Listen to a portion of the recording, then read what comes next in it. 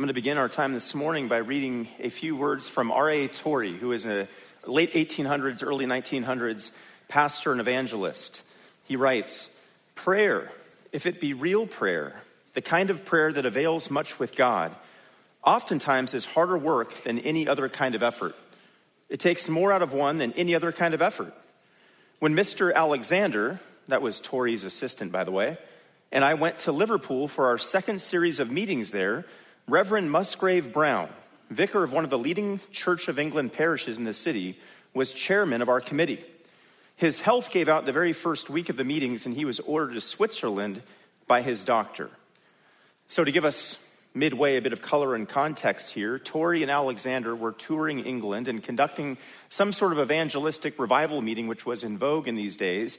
And this Reverend Brown, who was otherwise planning to be there in Liverpool for these evangelistic revival meetings, suddenly became ill and was now unable to attend. Torrey picks up the story with these words.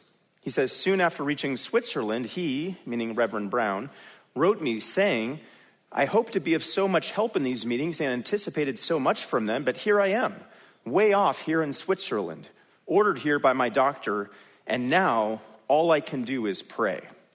And then he added, 'But after all, that is the greatest thing anyone can do, is it not?' Then he added, 'And real prayer takes more out of one than anything else, does it not?' Torrey then resumes his narrator's voice, again with some more words. He says, 'Yes, it often does. Real praying is a costly exercise, but it pays far more than it costs. It is not easy work, but it is the most profitable of all work. We can accomplish more by time and strength put into prayer than we can by putting the same amount of time and strength into anything else.'" So R.A. Torrey's account here of Reverend Brown, a minister of the gospel who was shelved, so to speak, with sickness, is really fascinating on so many levels, because in it, we encounter a man who realized early on that it wasn't about him.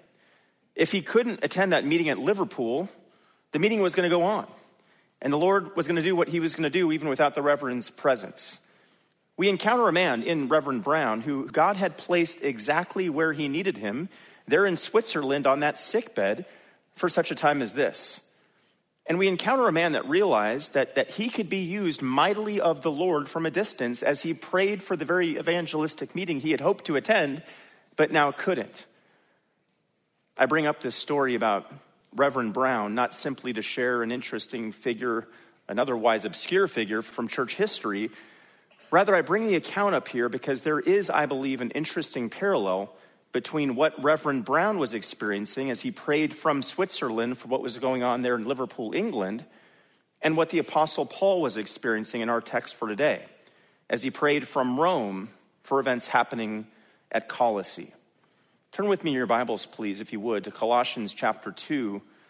We've devoted 9 sermons, by my count, to Colossians 1, and we're finally ready to turn the page to Colossians 2, where we're going to be doing our best this morning to cover the first 4 verses of this chapter. I know your bulletin says 5. I know the announcement said 5. I should know myself well enough by now to know that was not going to happen, to get through 5 verses. But we'll do 4 here this morning. Colossians 2, 1 through 4. God's word reads, "For I want you to know how great a struggle I have on your behalf and for those who are at Laodicea, and for all those who have not personally seen my face, that their hearts may be encouraged, having been knit together in love and attaining to all the wealth that comes from the full assurance of understanding, resulting in a true knowledge of God's mystery, that is, Christ himself, in whom are hidden all the treasures of wisdom and knowledge. I say this so that no one will delude you with persuasive argument." See, like Reverend Brown, many centuries later, the human author of these words, the Apostle Paul, was physically distanced from those to whom he was ministering. And like Reverend Brown, all those years later, the Apostle Paul realized that one of the greatest ways he could be used of the Lord and used by the Lord for the benefit of these dear Christians that he found himself separated from was to pray for them. That's what we see right here in verse 1 of chapter 2, where it says he struggled in prayer on their behalf. And as we're about to see, struggle he did. Paul truly struggled on behalf of the Colossian church. A church which, as we've already seen, was in its infancy. A church which was young and impressionable. A church that was in its infancy, a bit wobbly on its knees, and whose simple faith in Jesus was now coming under direct attack. He struggled so that they would be able, ultimately, and ready to push back against the false teachers who were already in their midst. He struggled so that they would be strong in their faith. Now, as we come to our text this morning, we're going to highlight 6 different aspects of Paul's struggle for the spiritual strength of the saints at Colossae. I'll rattle them off real quickly here, and don't worry, we'll go through these slowly one by one. First, he struggled for the sake of relative strangers. Second, he struggled for the sake of encouraged hearts. Third, he struggled for the sake of loving fellowship. Fourth, he struggled for the sake of confident assurance. Fifth, he struggled for the sake of true knowledge. And sixth, he struggled for the sake of spiritual protection.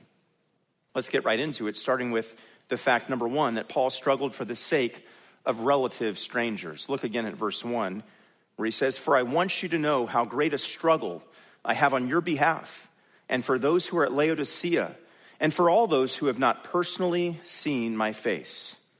Now, as we neared the end of our study last week and looked at the last couple of verses of Colossians 1, verses 28 and 29, in fact, let's look there. He ended with these words, "We proclaim him, admonishing every man and teaching every man with all wisdom, so that we may present every man complete in Christ. For this purpose also I labor, striving according to his power, which mightily works within me."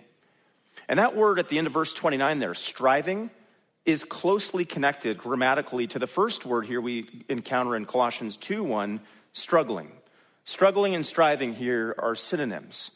And at the end of chapter 1, Paul was describing his strivings through teaching and admonishment to present every believer there in Colossae mature in Christ. And as we know from other places in Scripture, Paul went through various other struggles for the sake of his proclamation of the gospel and his building up of believers in the faith all over the then known world. That included his hardship in travels. That included his hostility from false teachers. And that included the harsh bodily punishment that he went through. But here at the beginning of chapter 2, verse 1, the strivings, the struggle that Paul is describing is of a different nature. He's referring here to a great inward struggle, a great inward conflict that he went through in prayer on behalf of these believers. From the time he had first heard from Epaphras about what was happening here in Colossae, he had prayed for this church. He had deep concerns over the dangerous doctrines that were being promoted by these false teachers who had now infiltrated this body of believers. Paul was genuinely worried about the spiritual welfare of these early believers. And so he prayed for them. He struggled for them, to use his word here, in prayer. It wasn't just Paul, though, who was praying for the Colossian believers. It was Epaphras as well, who was a native of Colossae and who was, as we've seen already, imprisoned right there with Paul in Rome. In fact, turn over with me to Colossians 4 toward the end of this letter. We're going to see that Epaphras, like Paul, was regularly in prayer for this church. Colossians 4:12 says, "Epaphras, who is one of your number, a bondslave of Jesus Christ, sends you his greetings, always laboring earnestly for you in his prayers, that you may stand perfect and fully assured in all the will of God." So note that there's these two men, Paul and Epaphras, in their state of incarceration. And what they don't do is simply throw up their hands and say, well, we're not there in Colossae anymore. It's out of our hands. I guess that church is on its own now. They're going to need to figure this one out on their own. We'll just let go and we'll let God. That's not what happens here. No, not at all. What happens instead is these men get to work by getting on their knees and praying, laboring, struggling, and doing so on behalf of people, at least in Paul's case, that he had never met. This, in one sense, is a very simple and very straightforward passage here, Colossians 2:1. But at the same time, there's actually so much richness to what Paul is saying here, and I don't want us to miss out on any of it. So I'm going to point out just a few features here of what I see happening here in verse 1, so we don't gloss over any of the richness that's here. First, I want you to note the intensity of the prayers that Paul was praying on behalf of those who were receiving this letter. He says here, verse 1, I want you to know how great a struggle I have on your behalf. Legitimate ways to translate that would be something like, I want you to know what a great fight I am fighting on your behalf. What anxiety I feel for you. What great agony I'm going through on your behalf. These weren't bow your head and bless the Jell-O salad kind of prayers that Paul was praying for the Colossian believers. These weren't half-hearted prayers. These weren't distracted prayers. No, what Paul is describing here are concentrated and consecrated night and day type of prayers. So consumed was he with presenting every man, as he says in Colossians 1:28, complete in Christ, that he was willing to labor for them as he interceded for them. See, Paul's willingness to work hard and to toil for the good and the welfare of the people that were entrusted to his care, it was really a fundamental strand of his spiritual DNA. We saw some of that last week when we went through the previous section of the letter, and we see it in various other places that he writes, how willing he was to be expended and spent as he struggled for the sake of those whom he loved. For instance, we know that Paul struggled for the advance of the gospel. Philippians 1:29 and 30 says, for to you it has been granted for Christ's sake, not only to believe in him, but also to suffer for his sake, experiencing the same conflict which you saw in me. Or Philippians 1:12, he says, now I want you to know, brethren, that my circumstances, he's talking about imprisonment there, have turned out for the greater progress of the gospel. So he struggled for the advance of the gospel. He also struggled to simply minister to the various churches he was writing to. Like in 2 Corinthians 11:28, he says, apart from such external things, those external things, by the way, are the beatings and the stonings and the scourgings he experienced. He says, there's the daily pressure on me of concern for all the churches. We also know that Paul struggled in his advance of the cause of Christ in the face of many opponents and adversaries.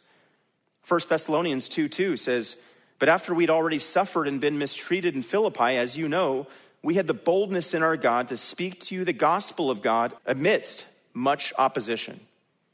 And then last week, as we saw in Colossians 1:28, Paul struggled in admonishing every man and teaching every man in all wisdom so that they might be presented complete in Christ. The point is, Paul struggled in many ways, doing many things and in mighty ways to fulfill his ministry. But as we see in our text for today, we see that Paul's God-given work ethic also directly impacted the way he prayed. Indeed, he worked hard at it. One of the ways he was willing to be spent for souls was by praying for those souls, praying for the salvation of lost souls, and praying for the spiritual growth and strength of those who had turned to Jesus Christ in repentance and faith. In fact, earlier in this very letter to the Colossians, Paul has already expressed how hard he worked at praying for them. Look back at Colossians 1:9, where we see how willing he was to pray without ceasing for these believers. Colossians 1:9 says, for this reason also, since the day we heard of it, we have not ceased to pray for you and to ask that you may be filled with the knowledge of his will in all spiritual wisdom and understanding. Did you catch that? He says, we have not ceased to pray for you. Paul clearly saw prayer as really hard work. And it is, isn't it? Anybody want to give a yes and amen to that statement? Prayer is hard work. Like every other aspect of life in Christ, prayer takes effort. Prayer takes discipline. For some of us, that means a prayer list or a prayer email to keep us on track. For some of us, it means a prayer journal or a prayer calendar or a prayer app to keep us on track. For some of us, it means fighting through the drooping eyelids and the cluttered thoughts to keep us on track. Prayer, ultimately, as any spiritual discipline, is empowered by the Holy Spirit, but at the same time, it does take work. Sometimes the words come easier. Sometimes it feels more like a task. But we are called to keep after it, to pray without ceasing. See, we weren't promised another day in Margaritaville when we came to Jesus Christ in saving faith. We weren't promised it would be a walk in the park to be a follower of Jesus Christ. Rather, much of what we do as Christians takes effort and it takes discipline. Reading the Word, studying the Word, praying, serving in the local church, practicing the one another's, overlooking offenses. All of it takes work. And Paul here, as he does elsewhere in his writings, was willing to put in the work for the sake of those whom he loved and cared for in Christ. And here what he's doing is he's modeling for generations of believers after him the hard work that we all ought to be willing to put in for the sake of others, specifically in prayer. So that's just one observation here about verse 1, how great a struggle he was willing to struggle in prayer. Here's a second truth I want you to note, which is who Paul was praying for. There are really three groups who are described here. The first concern that Paul had was for the Colossians themselves. The letter was addressed to them, we know. Colossians 1:2, to the saints and faithful brethren who are at Colossae. And here in Colossians 2:1, when he says, how great a struggle I have on your behalf, your meaning you, the Colossians. But note that Paul's concern expanded beyond Colossae. He also mentions those who are at Laodicea, which was a neighboring city about 10 or 11 miles west of Colossae, and apparently the same doctrinal errors that were creeping into the church at Colossae were making their way to Laodicea. And that's actually why, if you take a peek over at Colossians 4:16, you'll see that he's asking that this letter, the Colossian letter, be read in Laodicea as well. It says, when this letter is read among you, have it also read in the church of the Laodiceans. Same error, the same remedy, this letter for that error. But then, here in verse 1 of chapter 2, Paul goes even more wide angle when at the end of verse 1 he says, and for all those who have not personally seen my face. In other words, Paul here had concern not only over the heretical teaching reaching Colossae and Laodicea, he was concerned about this teaching reaching out and fanning out more broadly to others in the vicinity of those two towns. And he was concerned primarily with all those people in that region that were now facing this threat to their faith. He hadn't been to these cities. He hadn't been to these churches. He says right there, they had not personally seen his face, yet he was praying for them, persistently, doggedly praying for them. He knew from Epaphras that false teachers were in their midst. He knew from Epaphras that wolves had penetrated the sheepfold. And he knew that there were these false teachers who were using enticing words and smooth speech in an effort to mislead them. So now he's struggling for them in prayer. They were a part of the universal church of Jesus Christ, so he had automatic kinship with them, and he cared for them, and he loved them, and had a deep concern for their welfare, leading to prayer. So, no matter where you are in your prayer life, bringing it over to 2023 Lincoln, Nebraska. No matter where you are in your prayer life, no matter if you consider yourself a 4.0 prayer student, or if you consider yourself an average C student in the school of prayer, Paul's words here, whenever we read a text about prayer, whenever you hear a sermon about prayer, we know there's always going to be some measure of conviction right away. Not only because they remind us, words like these, of how universal and ubiquitous the privilege of prayer is, right? We can pray night and day. We can pray when we're healthy or sick. We can pray in public or private. We can, 1 Thessalonians 5:17, pray without ceasing. We're able to do it. But words like these and examples like these of Paul remind us of how far short we fall in this area of our lives. We know this from experience. We know it because we're unwilling to wake up to 15 minutes early to devote some consecrated time to the Lord in prayer. Some of us know this because we know of how dedicated our thought life is to things other than the Lord, which blocks out our motivation to pray. We know this, some of us, because of how distracted, if not consumed, we've become with these little computers that we hold in our hands. And when we realize this, as some of you are realizing right now, there are some of us who don't struggle in prayer, rather we struggle with prayer. For those, prayer is not so much a joy as it is a task. It's not so much a privilege as it is a burden. It's not so much you get to do, but something you have to do. It's not something that's ever present in your life. It's rather something that's completely absent from your life.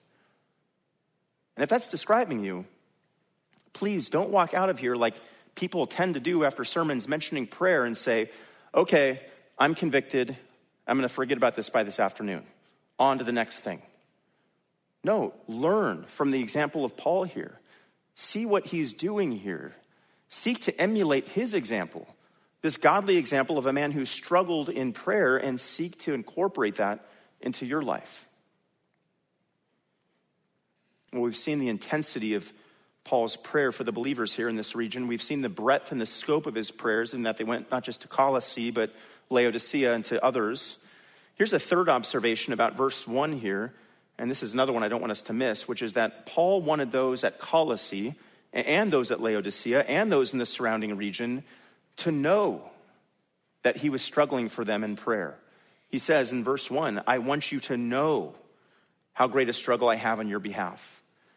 Now, some might read that and wrongly think that old Pharisaical Paul is coming out here and that he's doing exactly what Jesus commanded believers not to do in Matthew 6:5 in praying so as to be seen by men. Paul is doing nothing of the sort here in verse 1. He's not letting these believers know that he's praying for them to be seen or to boast or to grandstand. Rather, he's letting them know this to encourage them. Which actually brings us to our second point, our second heading for this morning, that Paul struggled for the sake of encouraged hearts. He struggled for the sake of encouraged hearts. Look at the first few words of verse 2, where he says, that their hearts may be encouraged. Now, those words that I just read are really a continuation of the previous verse, verse 1. See, you have these two dependent clauses here in verse 1. I'm going to geek out with you just for a second here. There's these two dependent clauses. One is, and for those who are at Laodicea, and the other is, and for all those who have not personally seen my face. Now, if we were just to kind of shove those two dependent clauses out of the way for just a second, we would see that what Paul said in verse 1 about struggling on behalf of them links right to what he says in verse 2, that their hearts may be encouraged. What Paul is saying here is, I want you to know what a great struggle I'm having so that your hearts may be encouraged. And the Colossians needed encouragement. They needed heart-level encouragement. Now, in Paul's way of thinking here in Colossians, as in the rest of Scripture, the heart symbolized more than just feelings or the emotions of a person. Don't think red heart emoji when you see that word heart here, okay? Rather, the heart in these times represented the entirety of the inner man, of which the mind and how we think was considered to be a vital part. The heart was not the part of one's body that fluttered when somebody that you were attracted to walked by. Rather, the heart was what made a person think and process intellectually. People thought according to their heart. That's how the authors of Scripture laid it out. Genesis 6:5 says, then the Lord saw that the wickedness of man was great on the earth, and that every intent of the thoughts of his heart was only evil continually. Our Lord Jesus in Matthew 15:19 says, for out of the heart come evil thoughts. Or Luke 9:47, Luke says, but Jesus, knowing what they were thinking in their heart, took a child and stood him by his side. So the burden of Paul's prayer for the Colossians here was that their hearts, the very place from which their thoughts originated, would be encouraged. And that word there, encouraged, does not refer to a token attaboy or a soft pat on the head or on the backside of the baseball player who struck out and walks back to the dugout. It's not that kind of encouragement. No, the word encouragement means literally to be called beside. And the term pictures one person standing beside another person to console them when they're sorrowful, or to build them up and to strengthen them when they're weak, or to strengthen them really when they're perplexed or in danger of being led astray, like holding on to them so they don't go off in another direction. And it's really that last one, holding them close to you to strengthen them, a perplexed person, that Paul is using the term here. That's the sense here. When Paul is saying he's struggling for them in prayer so that their hearts may be encouraged, he's praying that they'll have the strength that they need to withstand the crosswinds of false teaching that could otherwise blow them away. He's praying that they would have the inner fortitude that would give them the ability to rest confidently in what they know to be true about Christ and their identity in him. He's praying that they would stand firm and not be led astray. There was this theological battle brewing. It was on the horizon. And the Colossians needed to be girded up and equipped and encouraged in heart to withstand what was coming their way. This was no time to grow faint of heart or weary or to compromise. Rather, these believers in Colossae needed the Spirit's help to stay strong, to remember their identity in Christ, to remember their sufficiency in Christ. And it was to that end here that Paul prayed for them, that they would be encouraged and strengthened in their hearts.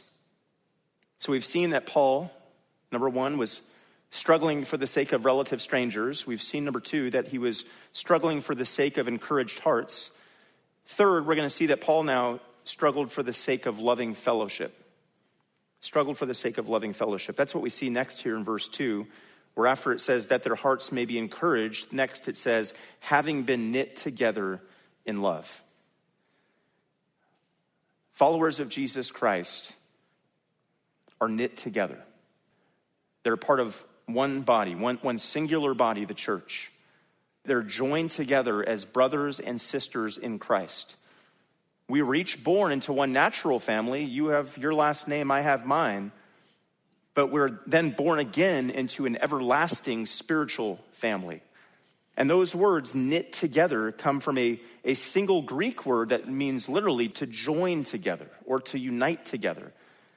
The definition should make us think of a couple passages. I won't turn you there for the sake of time, which speak to us as being joined to one another as believers with Christ being our head. One of those is Colossians 2:19. You're free to flip over there. It's just a page over, which says, holding fast to the head, from whom the entire body, being supplied and held together by the joints and ligaments, grows with a growth which is from God. The other one is Ephesians 4:15 and 16, which says, we are to grow up in all aspects into him who is the head, even Christ, from whom the whole body, being fitted and held together by which every joint supplies, according to the proper working of each individual part, causes the growth of the body for the building up of itself in love. So as Christians, we are joined the way that joints and ligaments are joined together.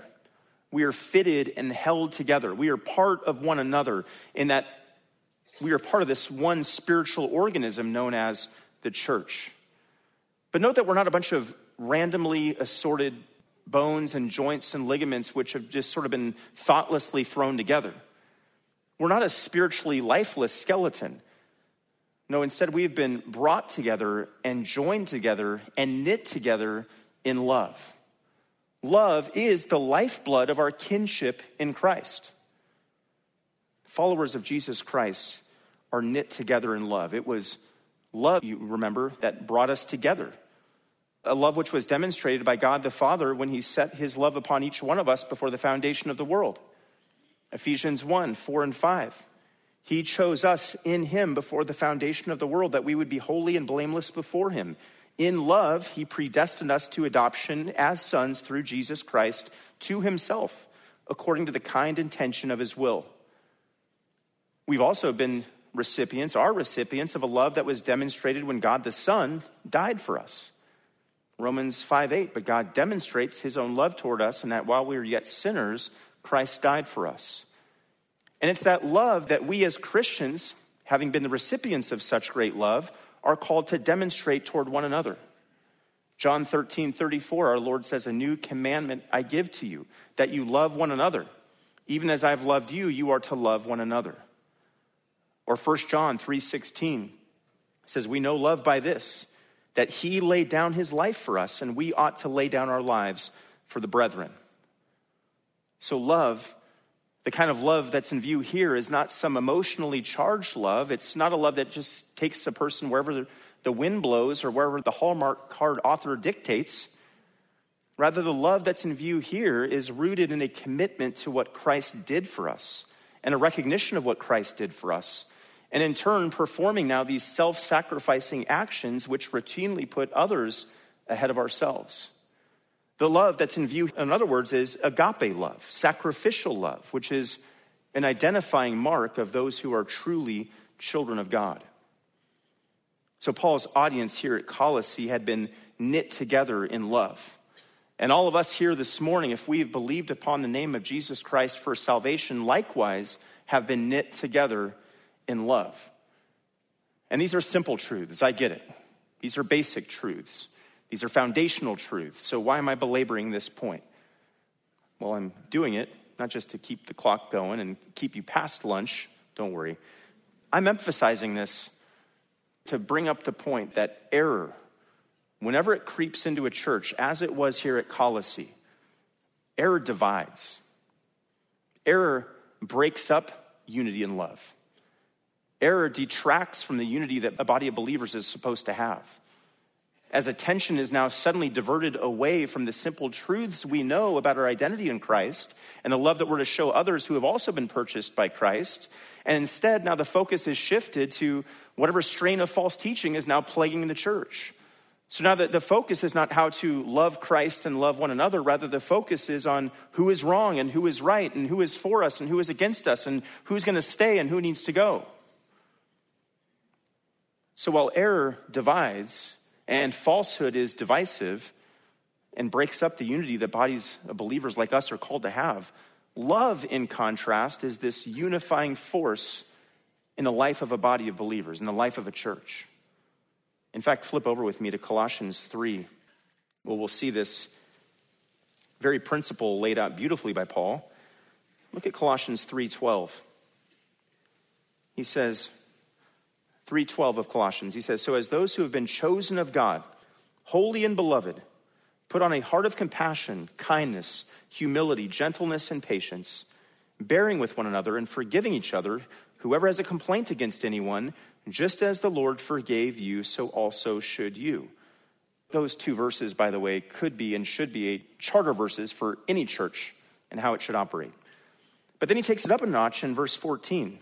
Colossians 3:14, he says, "Beyond all these things, put on love, which is the perfect bond of unity." So while error brings division, love, centered on the reality of one's identity in Christ, brings unity. Which is why Paul here, as he prays for the Colossians, is praying that they would remember, back to verse 1 of chapter 2, that they have been knit together in love. And that having this truth brought to remembrance, they would now stand unified against that false teaching that was now coming into their church.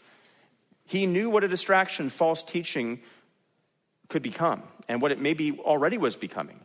He knew how quickly unity in this church could be lost and how quickly genuine loving concern and fellowship with other believers could be watered down. And so as we see here in verse 2 of chapter 2, he was praying against that. Praying against those sorts of developments, praying that their hearts would be encouraged, knowing that they had been knit together in love. All right, well, we've seen that Paul struggled for the sake of relative strangers. We see that he struggled for the sake of encouraged hearts. We see he struggled for the sake of loving fellowship. That's what we just looked at. Next, we're going to see Paul struggled for the sake of confident assurance. That's our fourth major heading for today. He struggled for the sake of confident assurance.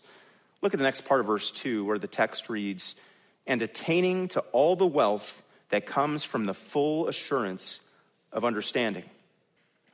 So Paul was struggling in his prayers for the Colossians here that they would be rich, that they would be wealthy, that they would attain, it says, all the wealth. But the wealth he prayed for them wasn't financial wealth. It wasn't material wealth. He wasn't a closeted name it and claim it kind of guy. No, he was praying that they would have a wealth, it says, of assurance, that they would attain to all the wealth that comes from the full assurance of understanding. Now, I understand that there are Christians and non-Christians alike who struggle with this whole notion of assurance, right? Some will question whether a Christian can be assured of anything because no one has seen God, John 4:24, and how can we be sure that this whole Christian thing isn't just made up rules of morality to keep man relatively moral in a depraved culture? Some will question whether not only Christians can be assured of anything, but whether anybody can be assured of anything. Because they'll say truth is relative, truth isn't fixed, and certainty, which is a synonym for assurance, is impossible when there's no certain or true truth to point to. And then some will challenge the whole notion of Christians being assured by attempting to insinuate that it's actually prideful to say that you have assurance. And that the humble way, they'll say, that the Christ-like way is not to be assured of anything, to not be confident of anything, but instead to be open-minded about anything, which includes the possibility that what you believe could be false. Well, what better way to address any of those types of qualms that others have with assurance but than to go to what God says on the subject and what his word has to say on the topic? Because what we're going to find is that God's word does not promote doubt or lack of assurance as some sort of noble virtue. In fact, the opposite is true. And I'm going to have us look at 3 different passages here, which not only speak to believers having assurance of various things, but actually full assurance, it'll say. The first is Hebrews 10. Turn with me over to Hebrews 10, where we're going to see there's full assurance of faith. Hebrews 10, we're going to see there's full assurance of faith, a faith which rests in the blood and the finished work of Jesus Christ on the cross. Look at Hebrews 10:19. It says, "Therefore, brethren, since we have confidence to enter the holy place by the blood of Jesus, by a new and living way, which he inaugurated for us through the veil, that is his flesh. And since we have a great priest over the house of God, let us draw near with a sincere heart," then look at these words, "in full assurance of faith, having our hearts sprinkled clean from an evil conscience and our bodies washed with pure water." So there's full assurance of faith for the believer. Now go back with me to Hebrews 6, just a few pages to your left. We're going to see that the believer, the follower of Christ, not only has full assurance of faith, but they have full assurance of hope, meaning with the Spirit's help, they will press on and one day fully inherit their eternal prize. Look at Hebrews 6, verse 11. Hebrews 6:11 says, "And we desire that each one of you show the same diligence so as to realize the full assurance of hope until the end, so that you will not be sluggish, but imitators of those who through faith and patience inherit the promises."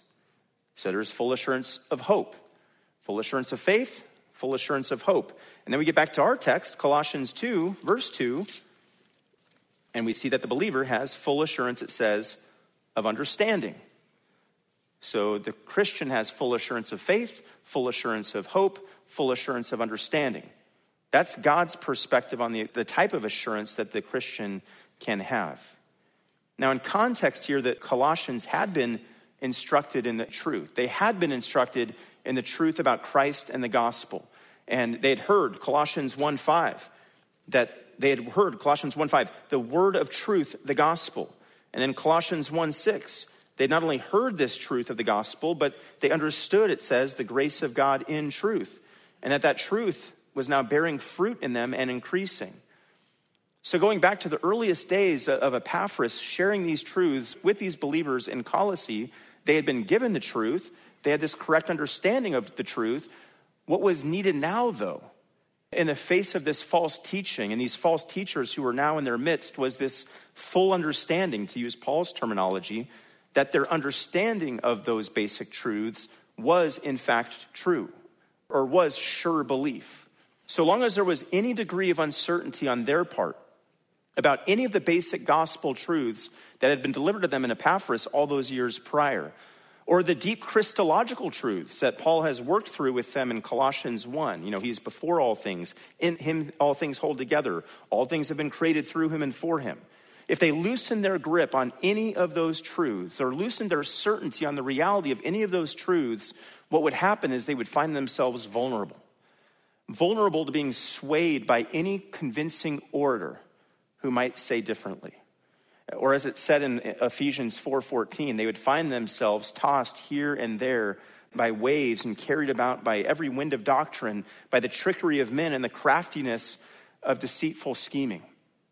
When the Christians at Colossae arrived at this place, that Paul was praying for them, that they would get to this place of full assurance of understanding, of not merely remembering a time where they had intellectually affirmed the most basic elements of simple gospel truth, but now having this confident resolve that what they believed was truly true. They would be in possession of a great treasure. They would have the full wealth of conviction that understanding brings, what Paul here calls the wealth that comes from the full assurance of understanding. All that sounds kind of abstract, and I get it, which is why what I'm going to try to do now is take this phrase, full assurance of understanding, and try to explain it through a hypothetical scenario. So this scenario that I'm going to paint for you would involve the typical path of, let's call it the modern day evangelical. Let's have a case study together. I'm not sure if there's anybody by this name here, but if your name is Henry, just know I'm not talking about you, okay? So let's paint a picture of a scenario involving a guy named Henry. Henry's a freshman liberal arts major at UNL.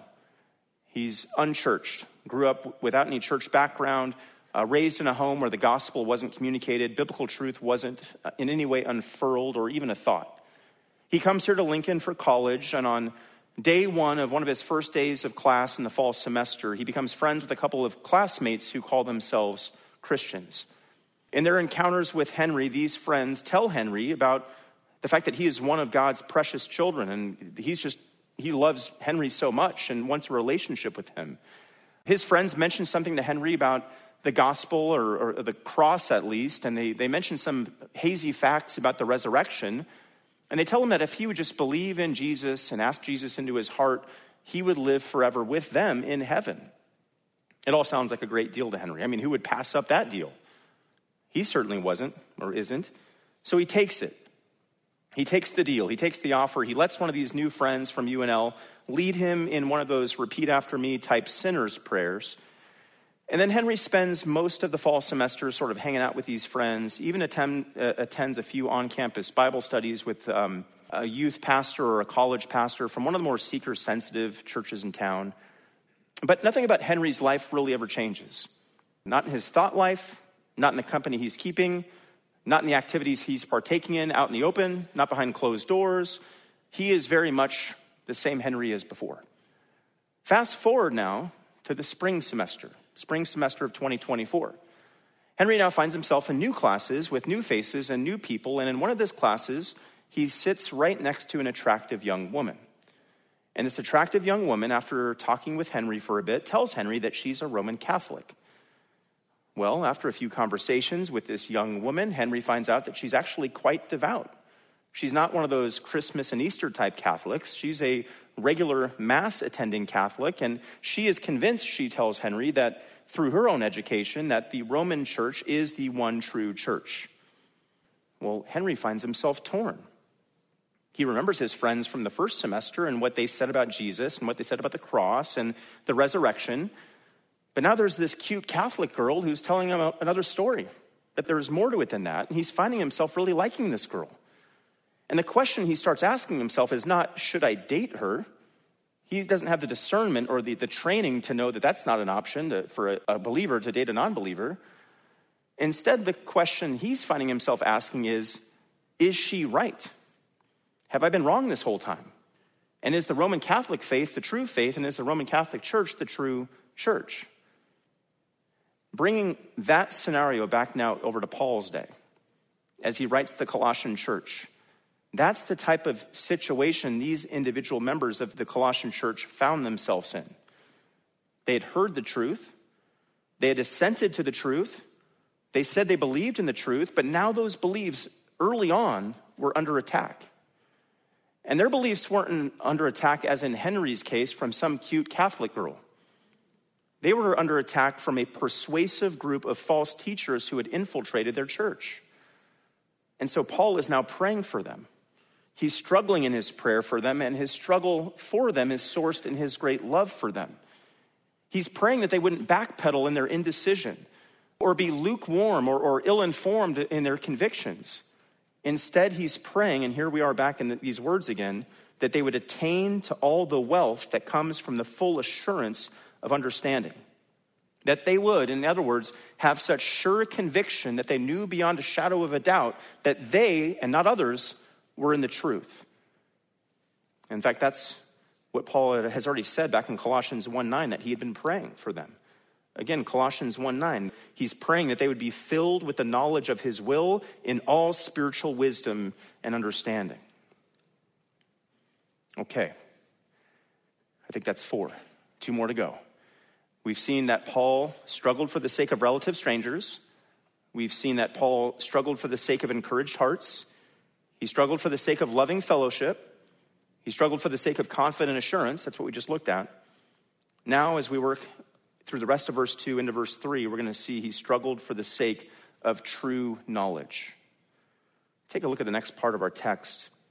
We pick it up mid-sentence here where it says, resulting in a true knowledge of God's mystery, that is Christ himself, in whom are hidden all the treasures of wisdom and knowledge. Now, like I just said, we're picking this up mid-sentence, and that means there's a clear link between those words and the words we just went over. We just saw that Paul was struggling in prayer for these Colossians, that they would attain to all the wealth that comes from the full assurance of understanding.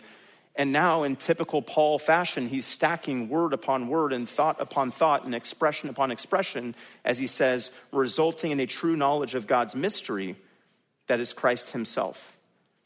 Now, the common denominator linking these passages and these concepts together is that Paul is desperately, through his struggle in prayer, trying to make sure that these believers in Colossae not only knew the right things, but they knew why they knew the right things, and that they truly believe those things in the face of false teachers who were trying to get them to believe other things.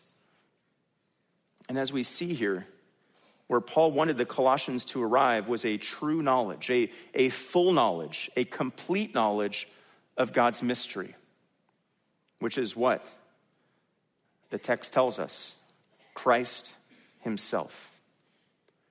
Now, we've seen already in our study in Colossians, in fact, it came up a couple weeks ago when we looked at Colossians 1:25 through 27, that this idea of the mystery is not about an unsolvable puzzle or an unsolvable riddle, but instead it refers to something that was once concealed but is now revealed. And in fact, I'll look at verse 25 again. He says, of this church, I was made a minister according to the stewardship from God bestowed on me for your benefit, so that I might fully carry out the preaching of the word of God. That is, the mystery which has been hidden from the past ages and generations, but has now been manifested to his saints, to whom God willed to make known what is the riches of the glory of this mystery among the Gentiles, which is Christ in you, the hope of glory. And you may recall, as we interacted with that particular passage, we saw that the aspect of the mystery that Paul was describing there was that the gospel of God's grace had extended out to the Gentiles, so that now Jew and Gentile had access through the Jewish Messiah, Jesus of Nazareth, to God. Here at the end of Colossians 2:2, though, our passage this morning, where Paul is really getting ready to start teeing off on the Colossian heresy, he zeroes in on another aspect of the mystery, as he once again beats the false teachers at their own game by appropriating a word that they like to use, 2 words they like to use actually, wisdom and knowledge. The false teachers there, they liked to say that they were the ones who had true wisdom and true knowledge. They were the ones that were promoting philosophy and tradition.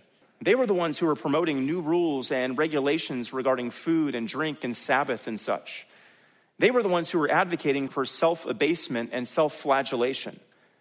They were the ones who were bringing in these ideas of seeing visions and worship of angels. We haven't even gotten to that part of the text yet, later in Colossians 2, but Paul knows exactly where he's going with his argument here, and he knows what he's going to say to the false teachers about all their false practices. And before he gets there, he gives the Christians here that he's writing to such a simplified and streamlined response. He's saying here they don't need all the wisdom and knowledge, so-called wisdom, so-called knowledge that the false teachers were peddling. They had already been given, as our text says, a true knowledge of God's mystery, that is Christ himself, in whom are hidden all the treasures of wisdom and knowledge.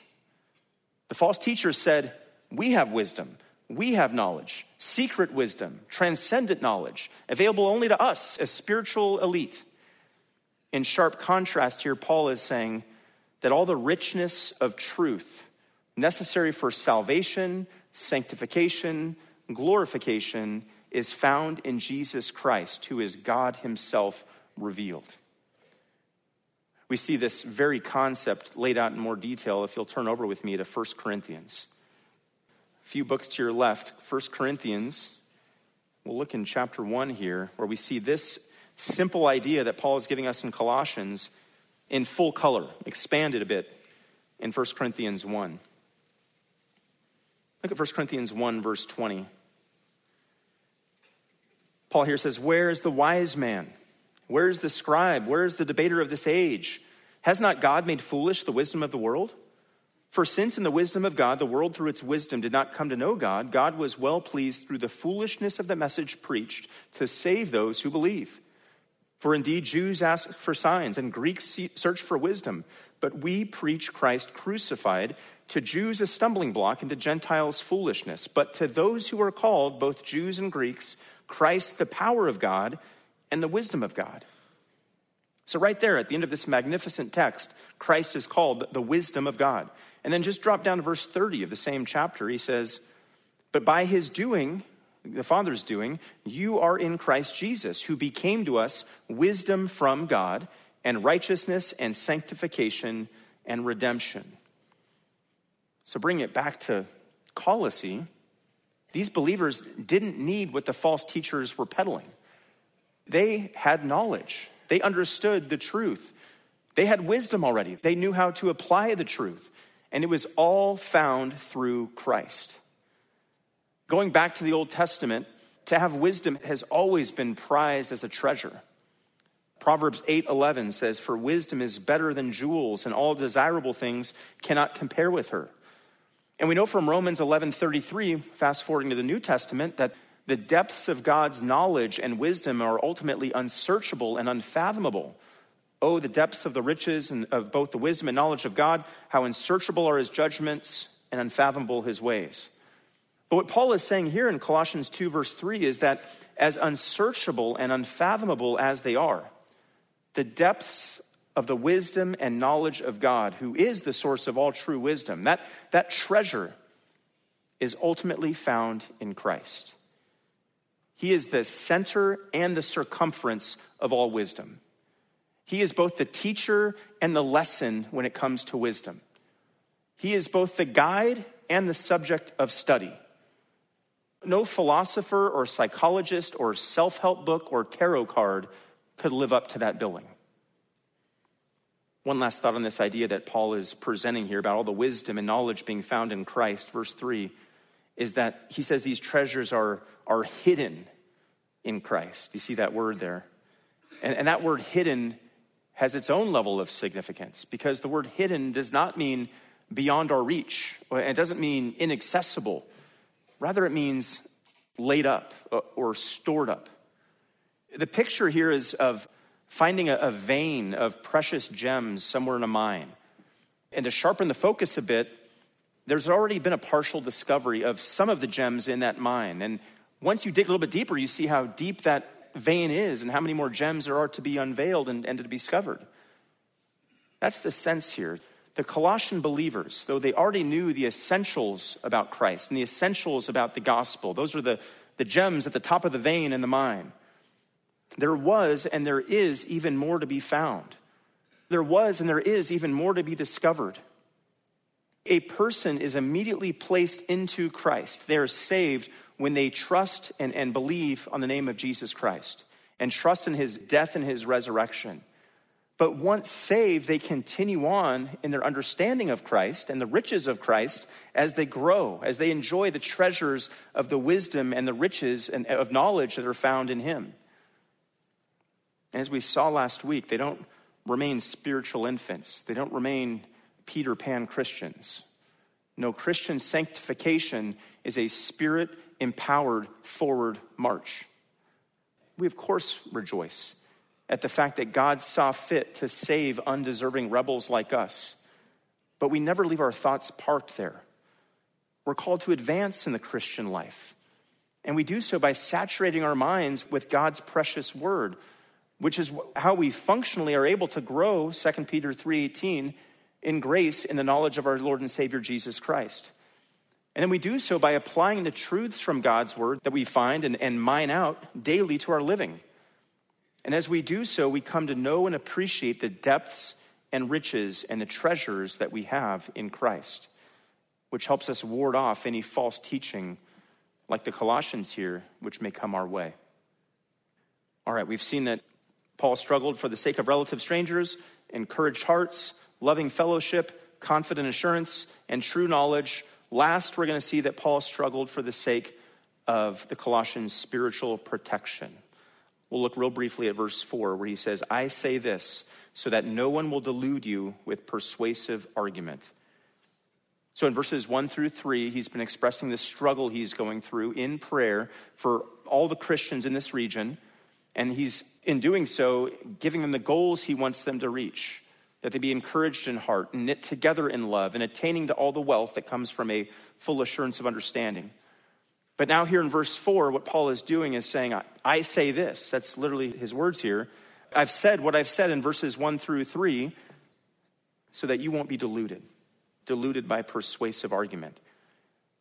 See, the reality is, and we're going to spend a lot more time looking at this in weeks ahead, there were deceitful teachers in the Colossians' midst. There were teachers there who were majoring in persuasive argument, or as some translations have it, enticing words. And apparently these were very eloquent instructors who had abandoned the truth and were now trying to delude these Colossian believers. And that word delude means to reason falsely, to deceive, to cheat by false reckoning. It's a word about deceit and through carefully chosen words. And Paul, of course, didn't want the Colossians to be deluded. He didn't want them deluded by any false rhetoric. We know that wasn't Paul's way. In 1 Corinthians 2:4, he said that my message and my preaching were not in persuasive words of wisdom, but in demonstration of the Spirit and of power. We also know that he believed that those who were proclaiming the truth of the gospel and those who were preaching God's word should rely exclusively on the truth they were proclaiming and to do so with simplicity and sincerity. 1 Corinthians 1:17, he says, for Christ did not send me to baptize, but to preach the gospel, not in cleverness of speech, so that the cross of Christ would not be made void. The truth, in other words, is always its own strongest argument. Eloquence and persuasiveness can be great tools in the proclamation of truth. Paul is a model of that. But they can also serve as dangerous substitutes, masking sloppy exegesis and covering for serious error. As one commentator has noted, nothing is so dangerous as feeble reasoning allied to fast talking. Amen to that. See, we're not here as the Church of Jesus Christ to hear smooth oratory or rhetorical flair. That's not what we're here to do. We're here to hear from the living God through his word. Meaning whatever comes flying out of my mouth on a Sunday morning or whatever comes out of the mouths of anybody who teaches here at our church any day of the week better line up with the ultimate source of authority for all of us, which is God's timeless and precious word. Paul had the same concern.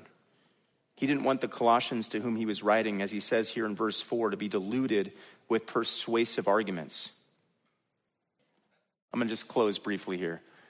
When we see in our text here what the Apostle Paul went through and what he taught, we see that he was a man who was committed.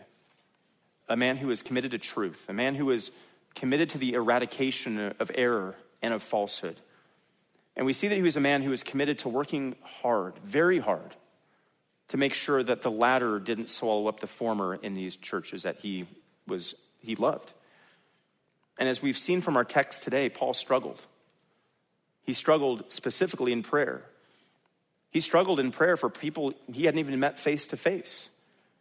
He struggled that they would have the proper perspective and the proper equipping to face the battles that were coming their way as they stood firm for Jesus Christ. See, Paul's Christianity cost him something. It cost him his energy and his strength and his sleep. It cost him his time and his comforts and his freedom. And as we know, if we read at the end of 2 Timothy 4, it ultimately cost him his life. But no doubt, if we could interview the Apostle Paul today, he would say it was all worth it. All of it. The prayers, the letters, the sleepless nights, the imprisonments, the continual senses of burden he had for each of these churches, to see other believers presented complete in Christ. It was all worth it. There hasn't been a day in glory, I can guarantee you, over the past 2,000 years where Paul has thought, man, if I look back on that situation at Colossae or Philippi or Ephesus, I really wish I had made it more about me. Or I really wish I'd had more Paul time. Or I wish I had taken more downtime or a sabbatical or a mental health break. No way. This man struggled in many ways so that other people could be strengthened in their faith. So as we wrap up our time this morning, admittedly late, here's your driving down 84th Street thought for you for this afternoon. In what ways are you struggling or willing to struggle for the sake of your brothers and sisters in the Lord? In what ways are you stretching yourself? In what ways are you expending yourself? In what ways are you spending yourself for the cause of Jesus Christ? Both to see the gospel go out to the unbeliever, as we saw in the video this morning, but also to see followers of Christ, like yourself, presented complete in him. Talk to me next week about how those 84th Street conversations went. Let's pray. Lord, thank you for your word. Thank you for its timeless truths. Thank you for its inherent power. Thank you for the fact that we can read it, study it, work through it all these years later in a different part of the world and understand what you have timelessly and perfectly communicated to your people. Thank you for the example of Paul, his energy, his prayerfulness, his tireless nature in seeing saints like us built up in the faith. God, I do pray that we would look to the example of Paul, realizing that we aren't and couldn't be apostles, but at the same time we see an example of faithfulness and diligence that we are called to follow and are called to track in our lives. So God, I do pray that as we praise you for the great example of faithfulness in Paul, that we would search our own hearts and have you search our hearts to see where we might be lacking and where we might be slacking and where we might need to be more motivated and committed in our walk with Christ. God, I do pray for a church that's prayerful, that's committed to struggling in prayer, both for the lost and those who are in the faith, and that through it all, that we would be found faithful and that you would be greatly honored and glorified. It's in Jesus' name we pray. Amen.